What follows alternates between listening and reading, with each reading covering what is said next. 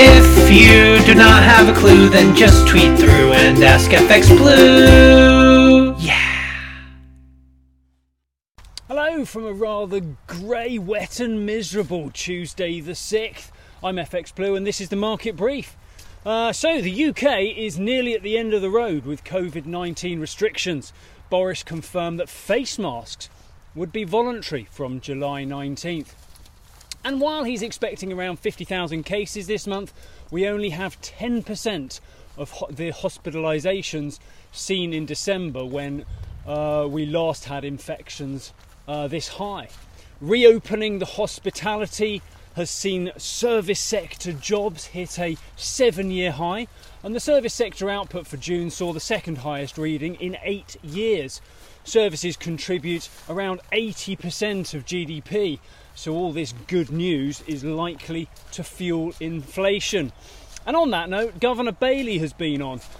In his Mansion House speech, he was critical of those suggesting that the Bank of England was not taking inflation seriously.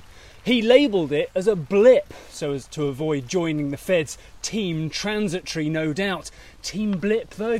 Not sure that shares quite the same gravitas, but it's all semantics at the end of the day. For now, where most central banks are comfortable remaining reactive, we should expect further inactivity in these uncertain times.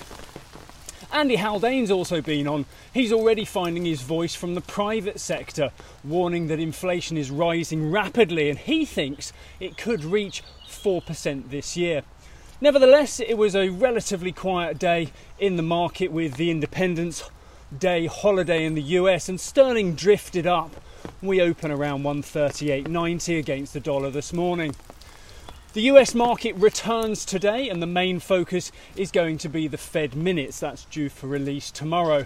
The FOMC meeting was 3 weeks ago now, where the main takeaway was 2 rate hikes expected in 2023.